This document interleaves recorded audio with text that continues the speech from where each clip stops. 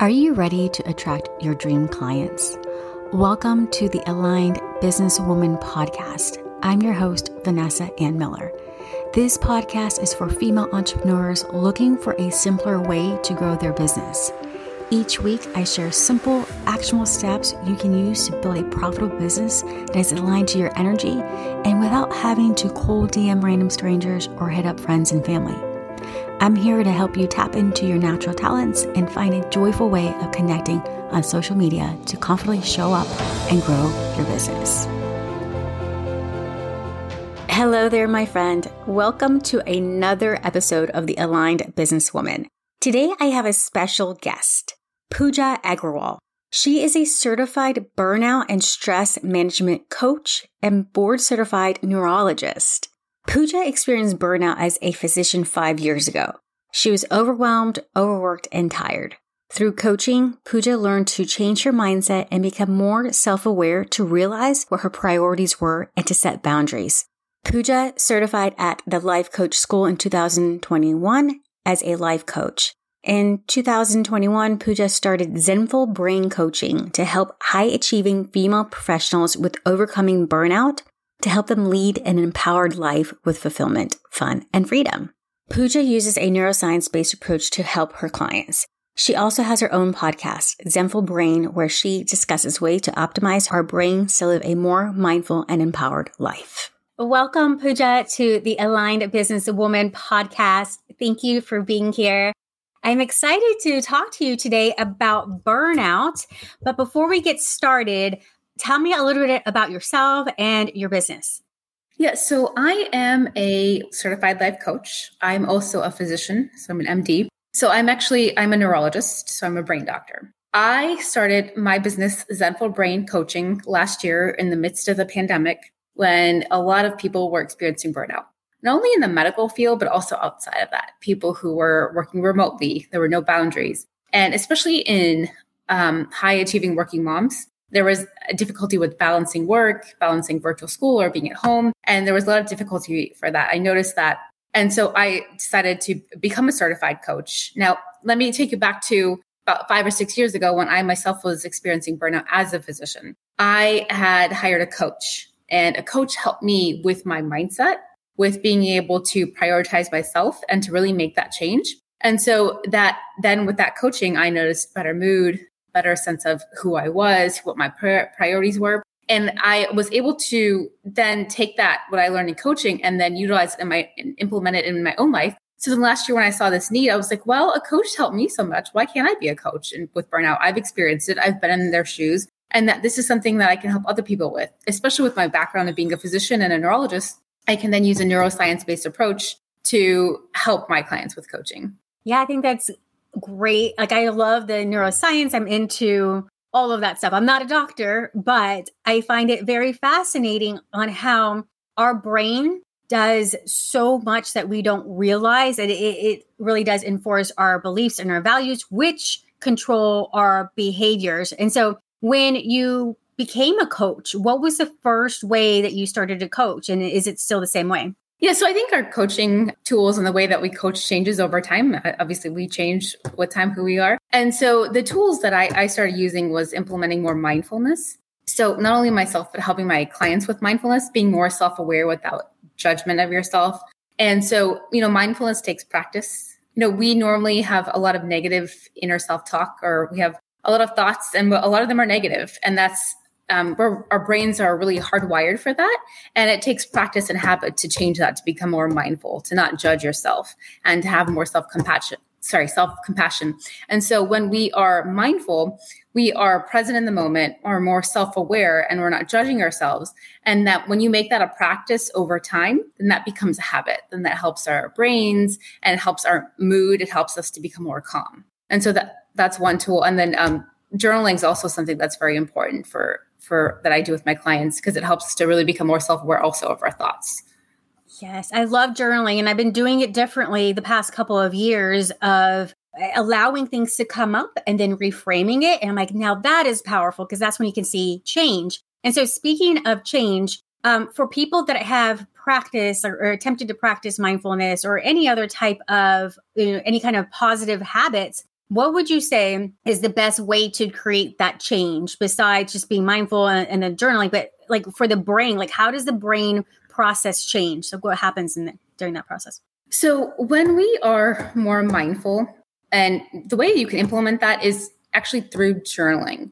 You could do something called a thought download, where you are writing, in the moment, if you're feeling upset, angry, you could write down, why you're feeling this way or what feelings you have, putting a name to that feeling, and then kind of going through and journaling about what it is going on. So that way, when our brains see pen to paper, then we are much more self-aware of what's going on. And again, this takes practice. It's not something that happens overnight. So then when we are more mindful, we have new neural pathways that form in our brain. And so then over time, that judgment or that negative inner self-talk can change to become more positive. And then that over time helps us with our mood. We are more calm. And actually, there have been studies that have been shown that mindfulness can help regulate your emotions. And there's a part of the brain called the amygdala. It's our feeling center. And the studies have shown that with mindfulness, that part of the brain becomes, there's new neural pathways that form there that promote more calmness. And again, our mood improves with that. So talk to me about myelin. Myelin is the more myelin you have, the stronger those neural pathways are. Is that correct? Correct. So the myelin is the covering around the nerves, and that helps transmit signals from different parts of the brain to other parts of the brain and down to our body through our nerves. And so when we have myelin, then that helps transmit signals faster. When we lose that myelin in certain diseases, then those signals aren't transmitted as well. So myelin is something that we need for our nerves to function, to transmit pathways. Like let's say from your brain down to your foot. If you want to move your foot or move your leg, you need to send an impulse from your brain, and then it goes through the nerves down to the muscle. And then that's how you move your leg. So you need that myelin around the nerves to help transmit that signal fast. And so how does that work whenever you're creating like good habits and you're trying to be more positive? So really the myelin is there in normal, healthy people. So when you form new neural pathways, it's not just the myelin, it's new nerves that are forming. So the nerves, the myelin that form a new neural pathways, it's neuroplasticity. So it's basically where we are forming new pathways, and, our brains and neurons or our nerve cells in our brain are changing frequently. And so then when we build up new neural pathways, we have new cells that form new nerves. And so then that changes over time. How instantly does something form? So I imagine like I create a good, like I do some kind of habit and like it's like a better habit than before. And then I do it for 3 days and I don't see any change. Like does the process start immediately? And then obviously the continued like doing the things habitually kind of reinforces that? Or does it take a while for that little spark of change, like neural pathway to start?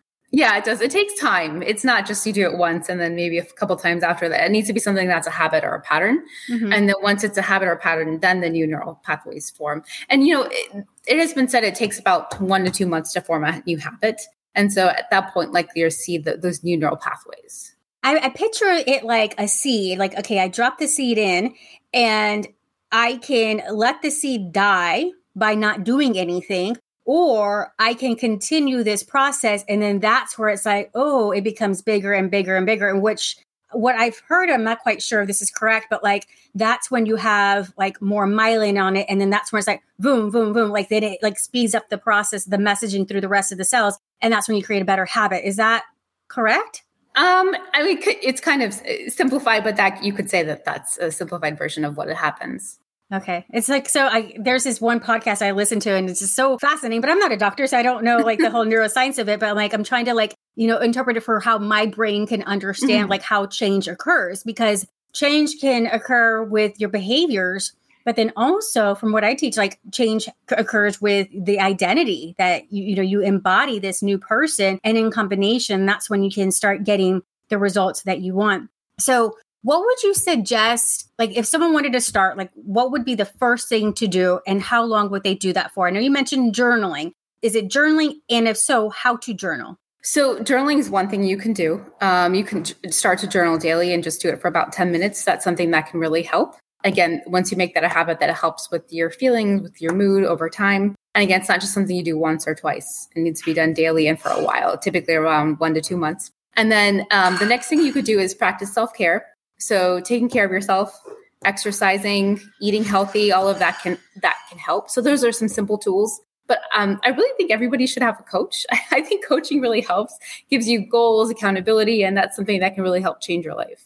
Yeah. And do you think that like tracking that too, like as you're doing it, like I journal today, does that help reinforce the habit?